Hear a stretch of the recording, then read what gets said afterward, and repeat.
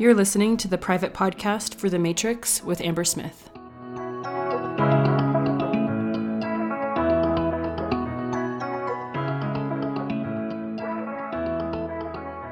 Welcome. Okay, so we're talking about consultations and the leading energy. My heart is racing. I was just talking about how we get to embody our message and the things that we have to teach our clients. Often, like, we have to go through an experience to really teach it. Yeah, well, my heart's racing because I'm emotional. My grandpa died this morning. It's okay. He was very sick for a long time. Whew. Yeah, I'm like, my heart's like pounding. Or like early this morning. So I got a call really early this morning, and I've been kind of processing on my own and talked to my mom because it's her mom's husband that died. So he's like my step grandpa. And what was on my mind today was like being the leading energy. And so I had the chance to like really process some of the things that had been on my mind to talk to you guys about, which is perfect in real time. And so one of the things that I wanted to talk about today was being the leading energy and what that means. I'm going to talk about like the three identities that we have as coaches, because I think it's important to know you're going to have human experiences as you grow your business, right? Like as you're coaching, as you're marketing, as you're trying to do things as an entrepreneur, and your human life doesn't stop. When I think about the leading energy, to me, it means that I have my own emotions, but I'm able to show up powerfully and lead someone else through their own emotions and their processes as a coach. And so there's three identities that we have, right? We have the human identity, which is like all the stuff that's going on in our personal lives, all the mind drama, all the business drama, all the money drama, all the relationship drama that we ourselves experience. And then we have the entrepreneur, and the entrepreneur in us is like the one that's invested in growth and marketing and consults, which we're going to talk about today, and all the things that the business needs. The entrepreneur in us focuses on that. And then we have the coach, which is the person that we're invested in our clients. We're thinking about them and what they need. When I think about being the leading energy, it means I'm focused on my client.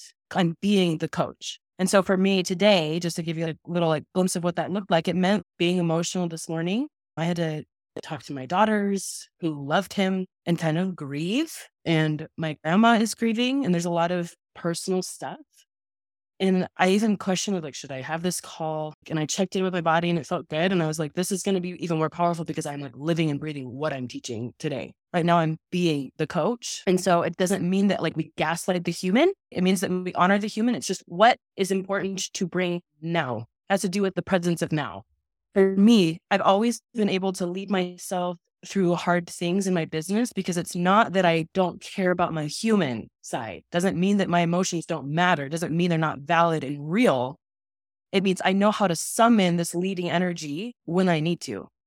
And I think that's important, especially for consults, because on a consult, it's like the meeting place of the entrepreneur, human, and coach, right? You're trying to help the client, but you're also kind of hoping that they sign.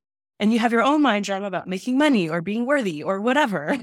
And so sometimes consultations can make us feel things, sometimes not. I think it depends on how many you've done. I've done so many consults that it's almost non-emotional for me. Not that I don't care. It's just you kind of get used to like the rising hope, the flow of the conversation, and then their experience. But I think if you're newer to doing consultations, it can feel really intimidating because all three of your identities are meeting, the human, the entrepreneur, and the coach. When I think about this, really, it's just reminding yourself who's leading. Right? It's the coach that's leading, not the entrepreneur, because then we feel graspy, and not the human, because then we make it mean something about when they hire us or not. And so we almost put the coach hat on, and I'm here to serve. I'm here to be with my client. And when we think about that, we have the framework for how we run a consult. If we're being the leading energy, if we don't, and I'm going to go through some of what I call the consult commitments when we talk about needing nothing, which is something we started the program with, right? My human has needs, and this is why we want the coach to lead in a consult, the coach identity, not the entrepreneur identity, not the human identity. When I'm a coach, I need nothing. I'm here as a guide, as a support, almost like a flashlight. I'm shining light on their consciousness, on what they're thinking about so that they can make different choices. Has nothing to do with me. When you approach a consult from that way, it's almost like you're just a cog in the wheel. It's not about you. It's about you playing a role in your client's life. They're the main character and you are a supporting character in their movie. And when I remember that, I'm like, it just takes the pressure off. I'm like, this movie isn't about me because that's the human part of me. That's the entrepreneur part of me. And that does not serve well when I'm trying to have someone, you're the guide, not the hero. They're the hero. In my personal life, I'm the main character. When I'm a human, I have my own emotions and my own desires and dreams. But when I'm on a consult, it's all about their desires and their dreams. When I think about leading energy, it's not that we gaslight ourselves where we're like, I don't really want money. I don't really care about growing. It's like, of course you do. Of course you care about money. Of course you want to grow your business. And we can honor that separate from when you're on a call. On the call, my only job is to be the guide, the coach, and here for my client. Clean energy. And so when I think about it that way, Rich Litvin talks about this idea of the default future versus a possible future. That is where my mind goes. I'm like, what is possible for them? Where are they going to get stuck? What do they actually want? What are the things that they're afraid to tell me? What are the things that they're afraid to tell anyone in their life? Because there's things that they will only tell you. Not because it's like special. It's just like that's the role you play, right? Like you protect what they really want with them. It's a safe place to share what they really want. And so when I think about that, it's an honor. Like it's super cool that we get to play this role in their life. And I take it really seriously. But it's also not about me. It's about what they want and what they're struggling with. And so the more I can stay in my lane of coach and the less I need entrepreneur human, I'm focused, I'm here to serve, it just goes so much better. You'll be inspired with questions. It's just so much better. And so I want to talk about what I call like the consult commitments, not rules. This is how you should do a consult. These are my thoughts that have deeply served me in running a consult. And you can substitute, if you don't use the word consult, you can use a different word. Maybe it's like a free coaching call, a mini session, an introduction call, audit, whatever. But really, it's like the first time you're talking to someone who's interested in working with you, however you want to call it. Number one is to need nothing. This isn't about us. When I notice I'm feeling a little maybe attached, I am worried they're going to say no. When my mind starts to do that, I just remind myself, I need nothing. This isn't about me. I learned this from Rich Litvin. He's like, the best tool that a coach has is to bite their tongue. And I laughed because I was like, that is so true. Sometimes we want to jump in and say something. But I think some of the most powerful things we can do is to like actually not talk. And so when I notice that I'm nervous or attached, I gently just bite my tongue and then I repeat those words, this isn't about me. And I sink into my body so that I can get present and be the coach and not try to make a sale. Well, we're going to talk about that. Number two is to open a relationship instead of closing the sale. When I look at it that way, all the pressure is off because I know how to build relationships. I know how to be kind. I know how to coach. I know how to show people their mind and their thinking.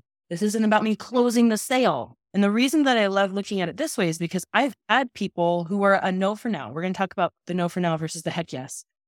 When people are a no for now, the way that you leave the conversation is like, you can still come back if that ever changes. If you ever want to work together, if you ever create the money that it makes sense to do that, or if you change your mind or whatever, the door's still open. Because if I approach the console like I'm here to close the sale and then I don't, it feels really awkward for people to come back, and they often won't, because it was kind of like, well, we decided not to work together, period. I think when we think about opening the relationship and you're not afraid of talking very directly about the money, what it's going to be, what's next, all those things, you're looking at it as this is the beginning of a longer term relationship. I think it just feels better on our end, but also on their end. They're like, oh, like this person is someone I can come back to in the future. I've had that happen where people are like, it's not a good time right now, or I don't have the money right now. I'm like, that's okay. I just like to call that a no for now. And one of the things that I think it leads to number three is to leave things in the context of possibility, not affordability. So I learned that from Steve Chandler. And the idea is some people are going to think you're expensive no matter what you charge. And instead of being like, well, you can't afford it, period. Hopefully you have a good life. See you later. It's getting back into the possibility of the bigger picture of what they really want, of what it would be like if they were really working towards the things that they want. Because sometimes I think our clients feel pretty defeated if they're like, well, I can't work with you right now. So you told me that my dreams are possible, but like I don't know how to reach them and I can't work with you. That's frustrating. I feel stuck. They might not be able to articulate it. Maybe they can.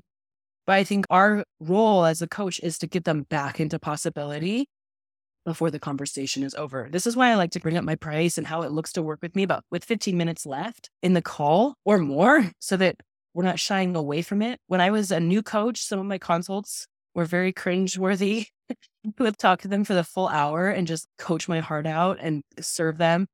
And then they were like, what does it look like to work with you? And I'm like, oh, well, like, this is the price. This is what it looks like. And like, oh, okay. I'm like, yeah, okay. Well, have a good day. Let me know if you're interested. Like that kind of awkward end. And it just showed me where I wasn't leading. I was nervous to have that conversation. And so are they. They're nervous too. We can't both be in the same nervous energy and like create a productive conversation. So my role, and I argue our role as coaches, is to really go back into the leading and not shying away from the price, not shying away from their fear or their doubt, but instead like diving right into it. I think that it shows them that they can bring anything to you, even their fear and doubt about you. And I think that that's okay. If you've done the work and you know what you can do and you believe in coaching and you believe you have a good heart, which you're here, I think it's our responsibility to be okay with people questioning that so that you can help them believe that it can be possible, that working with you gets them closer to what they want. That's what they want to feel. They want to know working with you gets me closer to what I want. And if they have doubts about that, me brushing that aside or like not really wanting to talk about it does not help them believe more. It leaves that door open where they still have questions. They're still wondering. So what I like to do is just be really available for whatever questions they have because I don't need anything. I have nothing to prove. I'm not trying to prove myself. I'm trying to be a resource for them. And if I really believe I am a resource, it's okay if they have questions about our work together. Number 4 is to hold nothing back. Rich Levin says, say what others will not dare to say. And I think that that's a very appropriate thing for a coach to do. And I think this goes both ways, both where they're getting stuck with their own thinking and beliefs, but also what you see as possible. Not a lot of people breathe possibility into other people, but coaches do. And so one of the things that I like to do is like really tell them, like, this is what I see as possible for you. And can I guarantee it? I don't know. It depends on the work that you're able to do. But given your track record, given what you've told me, given what you said about what you really want and your willingness to challenge your beliefs, this is what I see as possible for you. And I've said things to people that made them emotional because they had that desire inside. They just have never been able to articulate it or have someone able to hold it with them. I think it's actually a really underrated role that we play as coaches is I can hold the vision with you. I see this as possible.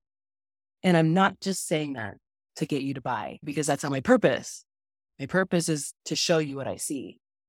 And so if this was really possible for you, what would that be like for you? And put it back on them and help them paint the picture back into that context of possibility versus default.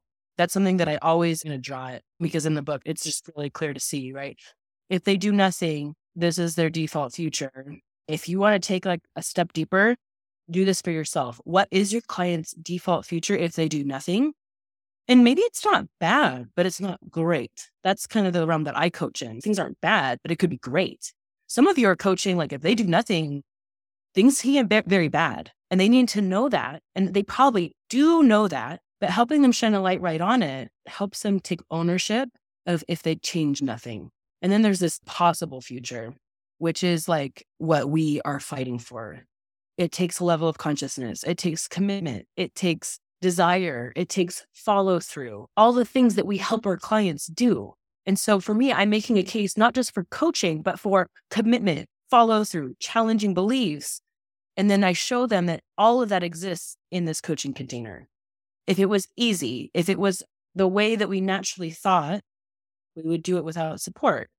But most of our clients have a history of getting no support and they have what they have. And we can show them that with love, without judgment.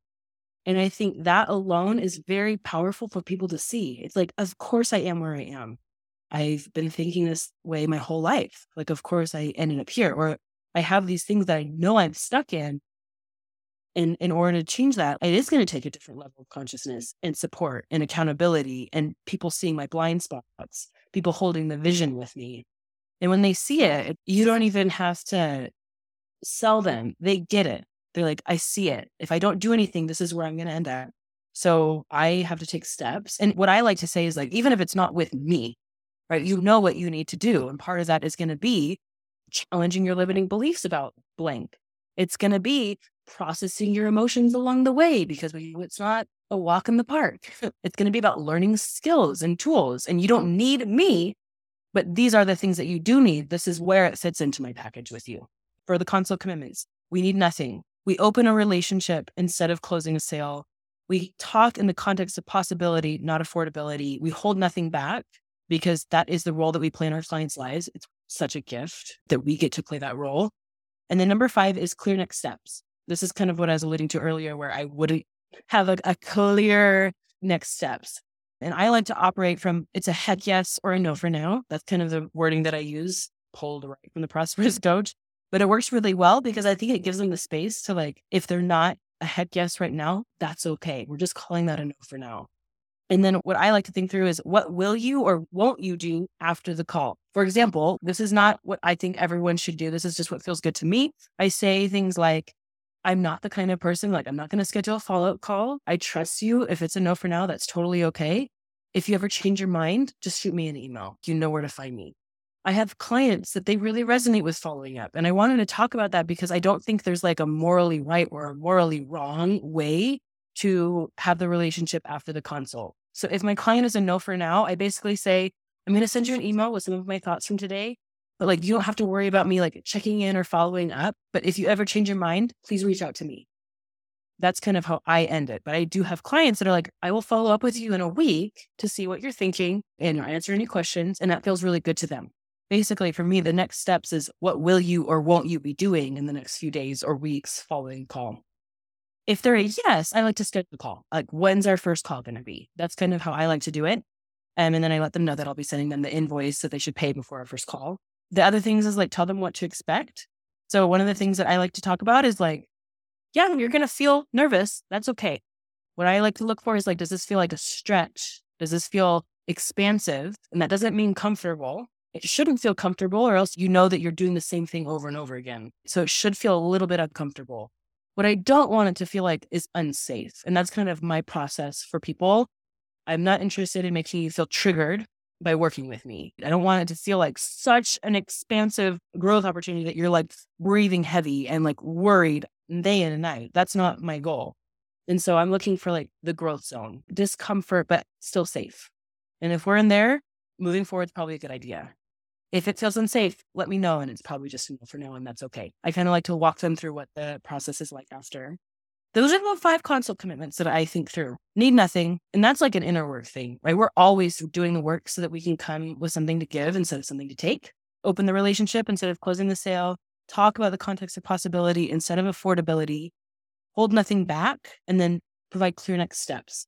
If I do those 5 things, I can feel good about the consult. One of the things I wrote down in my notes is like, getting no's is part of the process. I can give my all. I can be the best coach in the world and still get no's. So I'm not afraid of no's. That's part of the process. In fact, one of the things that I think is very valuable is to track your consults and like notice how many no's you get. If I'm not getting no's, I'm also not getting yeses because it means I'm not having consults. So just know that there's going to be a percentage of people that no matter how good you are, no matter how cheap you are, it won't matter. They'll still say no.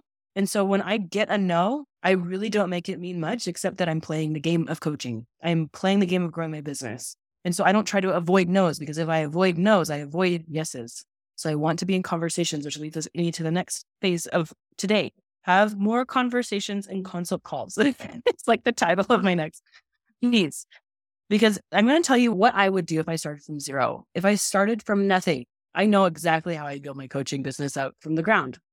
I would have these free calls that I would change the name of. And some of you already talked about it as a strategy. I would change the name of this free call. So it wouldn't be a consult. It would be like a mindset breakthrough intensive. It would be a future self-activation call. I did this a few months ago. I called it a level 10 opportunity call, where it was just 30 minutes and I was helping coaches identify their level 10 opportunity if they felt like a level 10 coach. Something that's very valuable that gives them the experience of what it would be like. I would do as many of these calls as I could to get experience, to make connections, to serve people. A handful of those people would want to know about coaching with me. Some of them wouldn't, and that would be okay. And then I would mix it up between those types of calls and pure consultation calls. I would do way more of the value calls. I would fill my calendar with as many conversations as I could, because I know there's only one thing I've ever created a one-on-one client from, and it's talking to them. And this is the uncomfortable part about growing a business because it's more risky, right? It's less risky to post on social media than it is to have a conversation with a real person or invite them to a conversation with you. It's way easier to work on a blog post or record videos or tweak your website copy or whatever. I've done it all. So this isn't coming from a place of judgment. This is really coming from a place of observation. It's way riskier to actually have real conversations or to invite people to conversations. And that's why we don't do it. I read a book called 30 Days, I think is what it's called. And it was by Russell Brunson. And he basically interviewed all his top performing clients on how everything was taken away from them. These are multimillionaires. Everything was taken away. What would they do to get back to $1 million? And all of them, it was fascinating to read through all of their ideas because every one of them, their plan was to have conversations with people. This idea is that they all had a plan to be having conversations with people and showing them how they get help, making powerful invitations. And they did it at scale. So they did it in Facebook groups, to their private Facebook group, to other people's Facebook groups, to their Instagram, to LinkedIn. They just had all these ideas of creating powerful conversations with people. And it was interesting to read it because I realized, I don't know if you guys have watched, either you were on the call or you watched the replay of last week's call about the proper use of the law of attraction. Being about service brings our clients to us, and our action brings us closer to our clients. So part of that is an initiating type of relationship where we're talking about the calls, where we're talking about what we have to offer. And a lot of times I think we want people to magically find our content and stumble on our consult calling and book it because they just deeply resonated with us, which happens. But I would never wait for that if I wanted to get fully booked. And this is my solution for that, is creating valuable coaching experiences with people, because that would be the foundation of people who would end up becoming my clients. Not all of them would, but some of them for sure would be at least interested. Kaylin said the difference between the two calls is how sold on coaching the person is before they sign up for a call. A consult would be someone who reaches out to you interested in coaching. A breakthrough is for someone who might not know they need coaching, but could decide they want it after they had a taste of the experience. Yes. And so if I'm starting from zero, I would do a lot of the calls where they get to experience a breakthrough. Maybe they ask me about coaching. Maybe I don't. That's not the point of the call. And then I would sprinkle in calls to action where it's if you want to talk about one-on-one coaching, let's schedule a consultation call. I think what I see in the industry, a lot of people are sign up for a consultation call. And everyone's I don't know what that is, but it sounds like a sales call. No, thank you. And then we don't get any traction. So I think this idea, like I said, if I started from scratch, having these types of calls, this is a slower approach. I will say this is not about getting rich overnight, but this is about building relationships with people who trust you for the long run. I've had people that I had consult calls years ago that they were a no, and that's okay. And now they're in the matrix, or now we're working together one-on-one. So if you're playing the long game, I think these kinds of ideas work really well. I think if you have to sign a client to pay your bills, we have to go back to square one, which is how do we need nothing? That can be a hard pill to swallow. In the beginning, I worked a different job to make money because I didn't want to need my clients to say yes for me to be able to provide for my family. And so part of that needing nothing is to take a real look at what you need and fill those needs so that you can bring service to your business so you can stay in integrity. That was always really important to me. Not that you can't sign a client today by saying, work with me one-on-one. But if I have anything but data to say, it doesn't usually work like that, right? Usually one-on-one is more of a experience where they're nurtured. In fact, I have a client who mostly signs through ads. I don't run ads, but she does. And what's interesting is if people get on the ad and then they immediately book a consult, they either don't show or they're almost always a no. And we were talking about this. It's because they didn't have this nurturing experience where they understood what you did, understood your character, understood what coaching is. And so I think it's okay if it takes a little bit of time. If you think about the garden metaphor, we're always planting seeds. And eventually, if you plant seeds for a long period of time, which is how I feel like my business was growing, there will come a day where all of a sudden you keep planting, but the plants that you've planted are ready to harvest. And then you harvest every day. And that's the threshold that I think all coaches want, where it's you have more inbound inquiries about coaching, you have a wait list, but that comes from doing things like this so that you nurture these relationships over time. It's super unsexy. I will say this is not a get rich as a coach overnight. I don't believe in that because I believe in giving people the chance to make a powerful decision to work with you on their timeline. It just makes the whole coaching relationship so much better. I have very few drama with my clients because they went through an incubation period before we ever talked about working together, where they thought about it. studied my work, had a relationship with me. Then when it was go time, it's like we just have this great relationship. Everything moves at hyperspeed because I didn't need to convince them. So I think it is a slower approach, but the compound effect is incredible if you stick with it. Makes sense someone would want a coffee date before marrying you. And I think that's like the idea of opening a relationship versus closing a sale, right? It's like, let's just get to know each other if we're a good fit. Let's see if you even like talking to me. And I work with my clients for 6 months or a year. Let's make sure that we're a good fit for both of us because you're going to see a lot of me. I'm going to see a lot of you. So let's make sure that we like talking. I think too, it's easy to feel like if you don't have clients, and all of you guys are in different ranges of the spectrum, and that's beautiful. If I had 0 clients, I think the most uncomfortable thing is to have conversations with real people and to have coaching experiences with real people. So I would make that my top priority. And that looks different, right? It's different than like tweaking the website, making another post, or reading personal development or listening to coaching calls. It's a risky action. I wish I wrote this down. There's a psychological term. It's like a way of making decisions. It's a mental model of like, if you have 2 decisions, pick the one that feels the hardest because that probably will lead you to where you want to go. Exercise is a great example. Is it easy to work out or easy not to work out? It's easy to not work out, but working out makes my life better in the long term. What's the hardest thing to do as a coach is to talk to real people compared to marketing, writing content. And so I want to prioritize that, even though it's way more uncomfortable. What I'm asking you guys to consider isn't super easy.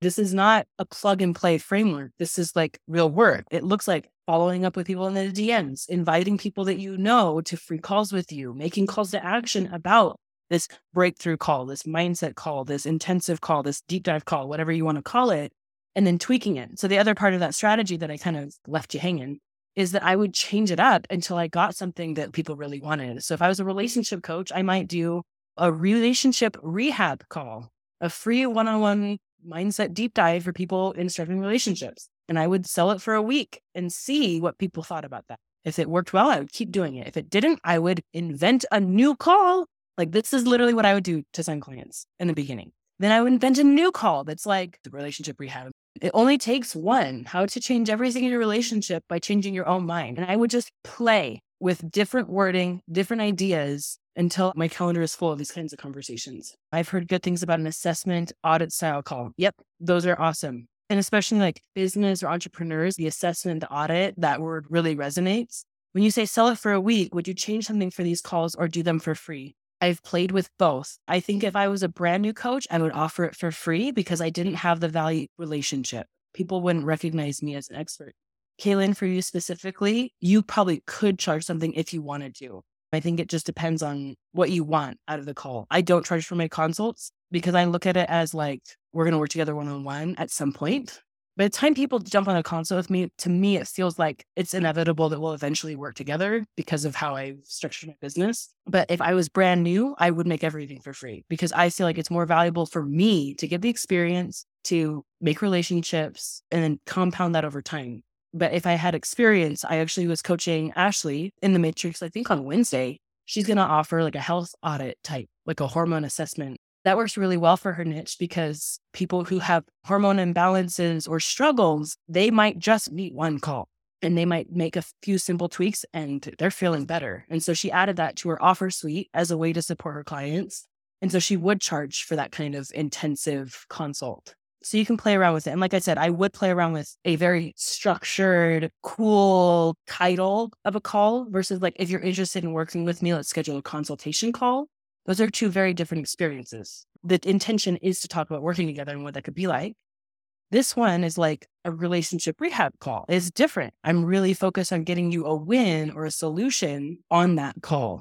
And if you ask me about working together, that's great. I've told this story before, but this was in 2018, I think 2019. I can't remember what year. I offered this 2-hour intensive coaching call for free. And it was intense for me, but I laid the foundation of many relationships. What's interesting about that is I learned so much as a coach about how to hold the vision that like it was very much worth it for me to do that. And I think that's like the balance is like, where am I at in my business where it's worth it for me to do free calls versus I need to start kind of monitoring my time because I'm starting to get fully booked or I have other things going on. I have to weigh it out in my mind. That's kind of how I think about that. I think for me, it's about giving people the experience because in my understanding, I want, especially because I work with people longer term, I want them to really feel what it would be like. What better way for them to feel it than like really giving it to them? So that's my thoughts. Any other question about that? Yeah, Sarah. So I work with women who are married to physicians. And so I consider myself very much a relationships coach. And I feel confident in my coaching ability. Like I have a solid self-concept that I can help these women, but I don't feel as confident in my ability to sell. And as you were talking about just serving them, just like giving them a relationship reset call. So I recently moved from one-on-one to small groups, and I have a lot more time because I'm coaching so many of them at once, right? And I would love to coach more of them and fill up my group. But I think there's like this disconnect between like, oh, she's helpful on Instagram or in the emails, but I don't really get what this whole thing is about. I don't want to have this awkward conversation where she tries to pitch me. So do you recommend I just like to my email list and Instagram followers? I just want to show you the power of coaching. Talking about my program, I just want to show you that it only takes one to change your relationship and just fill my calendar with that. Permission granted. Like if you don't love it, you don't have to do it again. But I think it's worth a try because I think this is what's so hard about selling coaching, right? It's different than like going to Amazon and buying a book or buying like a vase for my house. I know what I want. People aren't doing that with coaching because it's hard to conceptualize what it's like. So it's like the more that you can help them conceptualize it and experience it in this like teaser, what we would call like a teaser session, right? Where they like, it's not theory. It's not words on a paper. It's you really coaching them, giving them an experience. And like, now it becomes a question of like, do you want to keep working together? Do you want to keep doing the work? Do you want more of this? Versus like, here's this theoretical thing I can help you with in this theoretical way. It's thousands of dollars. It's just like them feeling it. And they're like, oh my gosh, how do I get more of this? Or what else can we talk about? And you kind of paint the vision of what your group is. And then if they do want more, I'd be like, okay, if you do want more, you can sign up and I can talk to you about the program or whatever. So it's just in service, the whole thing. I mean, there's different strategies. You could play around with pitching your program at the end, or, you know, maybe you do a small group free call, whatever. Like you could play around with both. I think for me, we did so much work today. Like, I know that we talked about this and this and this, and it's not like relationships are built in a vacuum, right? You're going to go back to your normal life. And this is why I created programs that are longer term, to walk with you during different seasons, different family events. As you're starting to hold boundaries or say, I want to do this thing, he's going to have thoughts. And that's why coaching over a long period of time is the most powerful. And I like to joke, I'm not just trying to sell you into something. Like, I really believe this. I've seen this in my own life. Here's a story about this client that, you know, where it's like, this is why the power of coaching to me compounds the longer you do it. I would say something like that. Okay. Can I ask you one question that's had to do with the three people that we are? First off, I'm sorry for your loss, your grandpa. So only Coach Sarah shows up on the consult. And I can do that with my groups too. Like, it doesn't matter what I'm going through. I can help you with your marriage, right? Like, no matter what's going on in my personal life. But like, where's the balance? For example, right now we are possibly going to be like moving across the country. And like a lot of things are like in play right now. And I am trying to like balance the emotions that I have about that and not just be like, well, I'm not well. Just gonna stay in bed. I know if my husband got the job and we decide to take it. Like, will you walk me through like what that might look like? I realize I'm thinking there's only two choices. I'm gonna stay in bed all day, or I'm gonna just completely ignore and gaslight myself. That's what my brain is thinking. So I think it depends on what you want. There's been seasons of my life that like I wanted the business growth, so I was willing to kind of put in the work. And there's been seasons of my life that I'm like, just want to spend time with my family and focus on myself, because that's what I want. And that's like the harder question is, what do you want? Yeah, I think I want to be gentle with myself, and I want my business to continue to grow.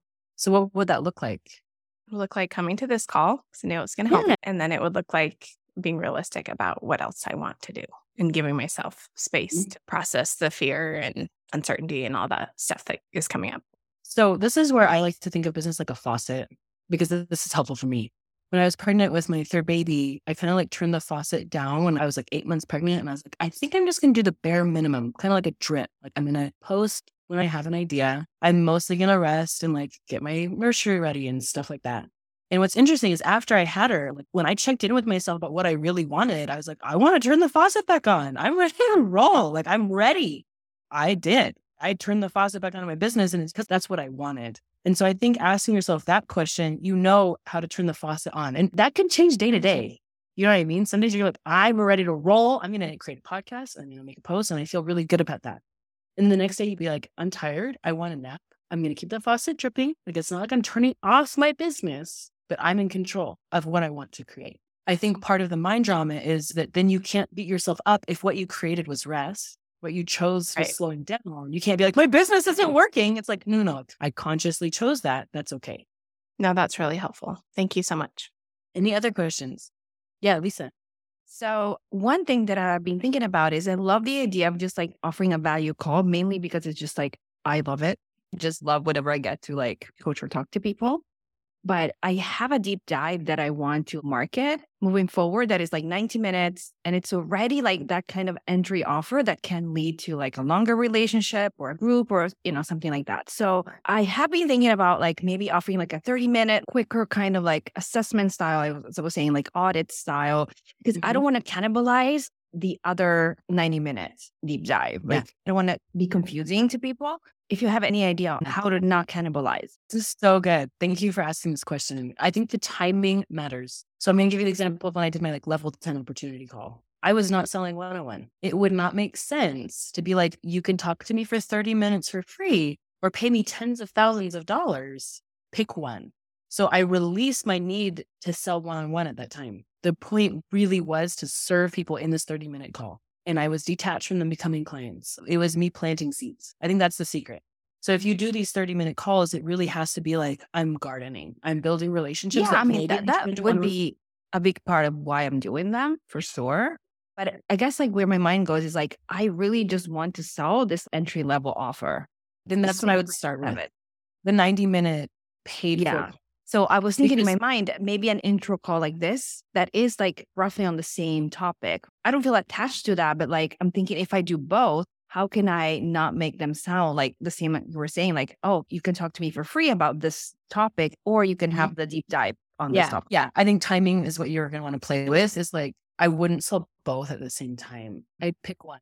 And maybe you sell the 30-minute, and then on that 30-minute call, you're like, I have this like kind of like secret menu. I have a 90-minute deep dive.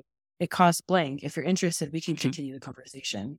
I mean, in my mind, I didn't want to make it like a secret menu. I actually wanted to make it like very visible. So I guess like one other idea that I had was after the quiz that I have, put in like a Bonjoro or like one of those videos at the end of like each results page. And people like they can ask a question about their result, for example. And so that seemed like an easy entryway into maybe a free conversation. And that's going to be a different topic. So I'm just playing on how to like have these like free without having too many of them, just time wise, it just doesn't make sense. But yeah, I get that you're saying like selling both at the same time is just confusing.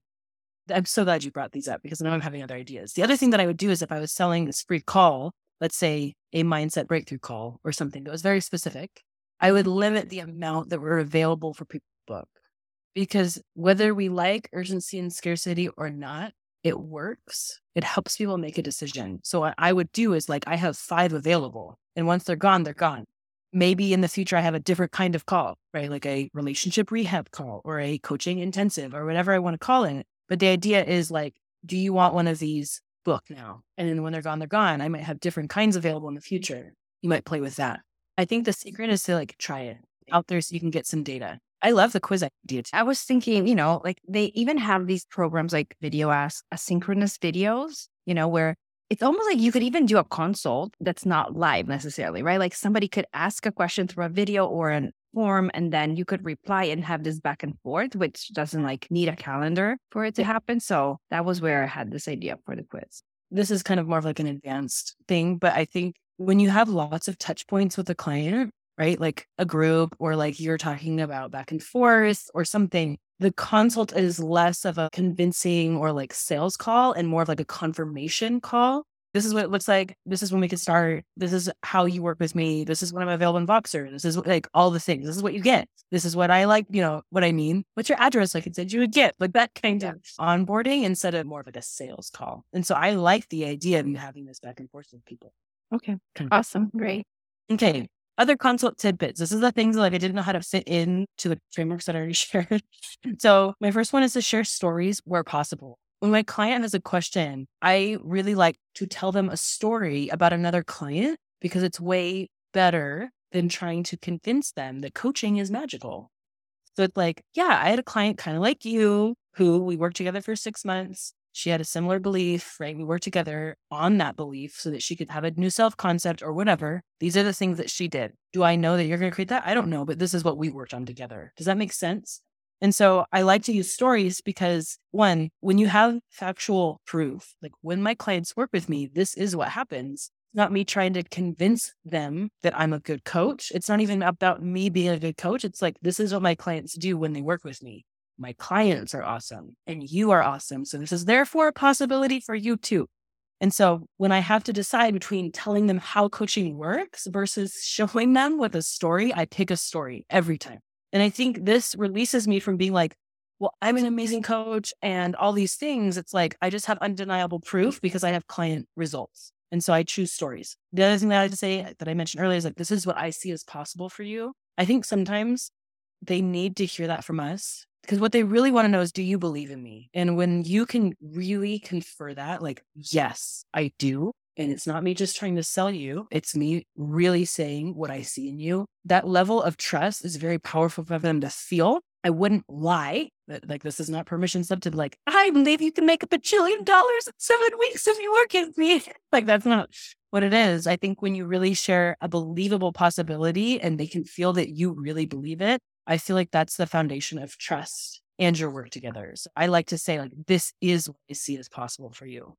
I mentioned this on my Instagram. I think it's funny because it sounds silly, but it's true. When people tell me that they want to work with me, but they're like, I don't know if now's the time. I'm like considering it. I'm like, well, can I just tell you something like selfishly? I would love to coach you. I know that you have to go through your process, but if you're ever ready, I'm here for you. And I've told that to multiple people because I don't want to hide that I would love to coach them. I like saying that because I think, one, they know my intentions. Yes, I would like to sign you as a client. I'm not going to pretend I don't, but I also give you the space like it's on your timeline. I trust you. So that's kind of like what I say to people when they say, I can't wait to work with you, or like you're on my vision board or whatever. That's what I like to say. When people tell me I'm expensive, I agree with them. I think that this takes people for surprise because like, wow, like I didn't expect it to be that high. I'm like, yeah, I know it's expensive. I don't try to like thought work my way around that. So one of the things I like to do is like explain why it's expensive. Because when people have unanswered questions on our calls with us, they won't say yes, right? Because they still have these questions, even if they aren't able to articulate them. And one of the questions that people have is, why are you so expensive?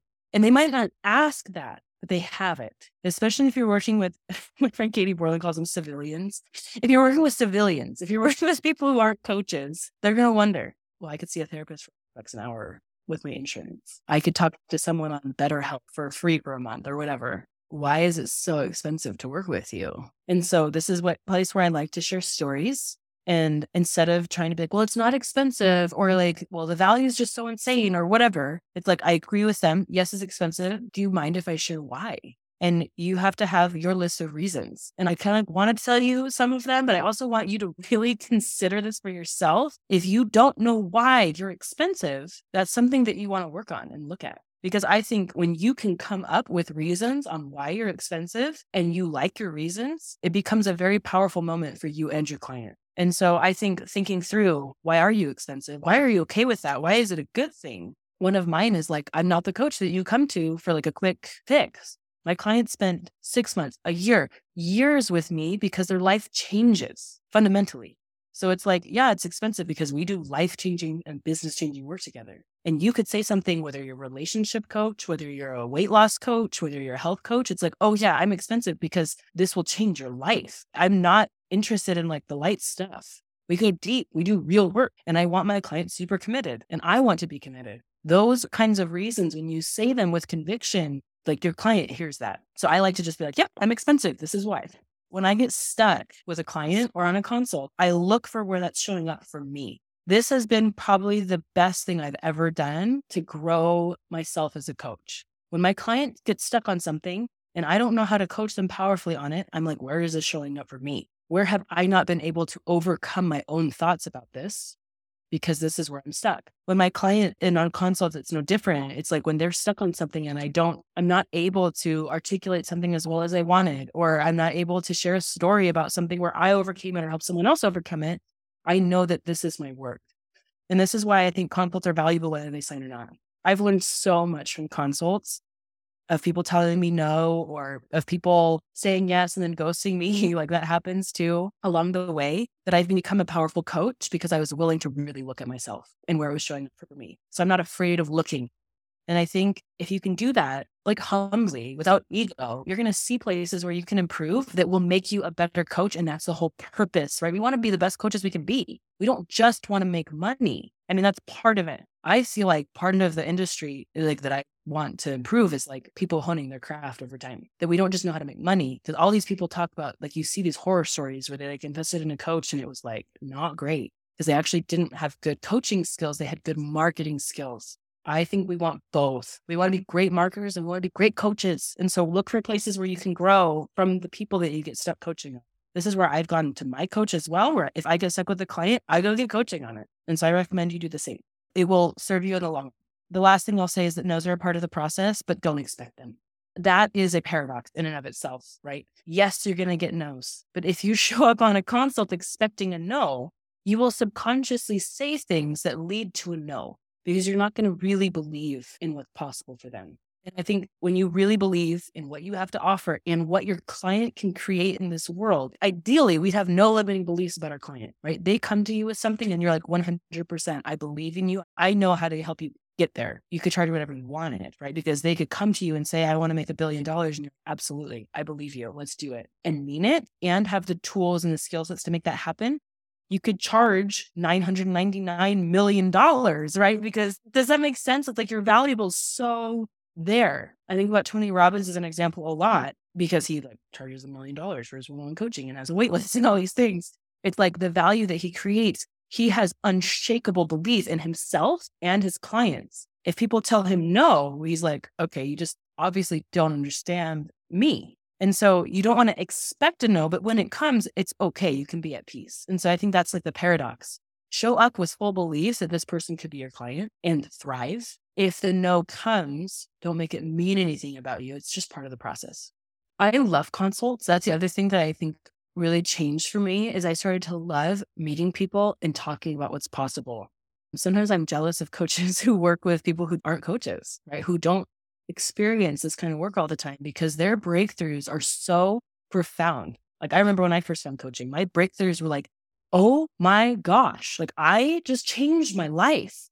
Everything's different now. It's rare that I have that anymore, where everything's different. I'm looking for like the nuanced differences, but those kinds of powerful, mind-blowing things happened a long time ago.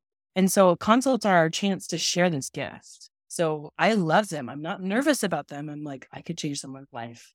I could change people's paradigm of what they think is possible. That is so cool. And so I think when we approach it that way, the pressure's off and it's like, I want to do more of them. I want to have more conversations. I think one of the other things is to keep our ego in check. Cause like one of the things that I struggle with sometimes is like, oh, like I'm beyond selling one-on-one. Why is that thought there? I like should have a bigger wait list. My wait list should say yes. All these weird thoughts that when I look at what that creates in my business, it is not what I want. And so I think part of our work too is to kind of notice our entitlement thoughts. Like people should say yes. People should want to work with me. That doesn't serve us. And so I think part of our work is to monitor that part of our brain. It's like, of course, clients should want to work with me. This is something that like, I'm so advanced in my coaching that like, I shouldn't have to sell it. What does that lead to is like not selling the coaching. And so I think that's part of our work too, is like noticing the thoughts that have any creep of entitlement and go back to service, that this isn't about us. This is about someone we could help. I'm not entitled to anything, no matter how far I've grown in my business, right? I'm not entitled to it. I'm here to serve. I'm here to give. So those are my thoughts. I think consults are awesome. It's an opportunity. I think it's a little bit of a responsibility. And I hope that this helps you. That is all the content I have. Are there any questions that I can answer for consults, closing sales, marketing, getting clients about what we talked about today? Okay, thanks for showing up today. Go sign some clients and I'll see you tomorrow. Bye.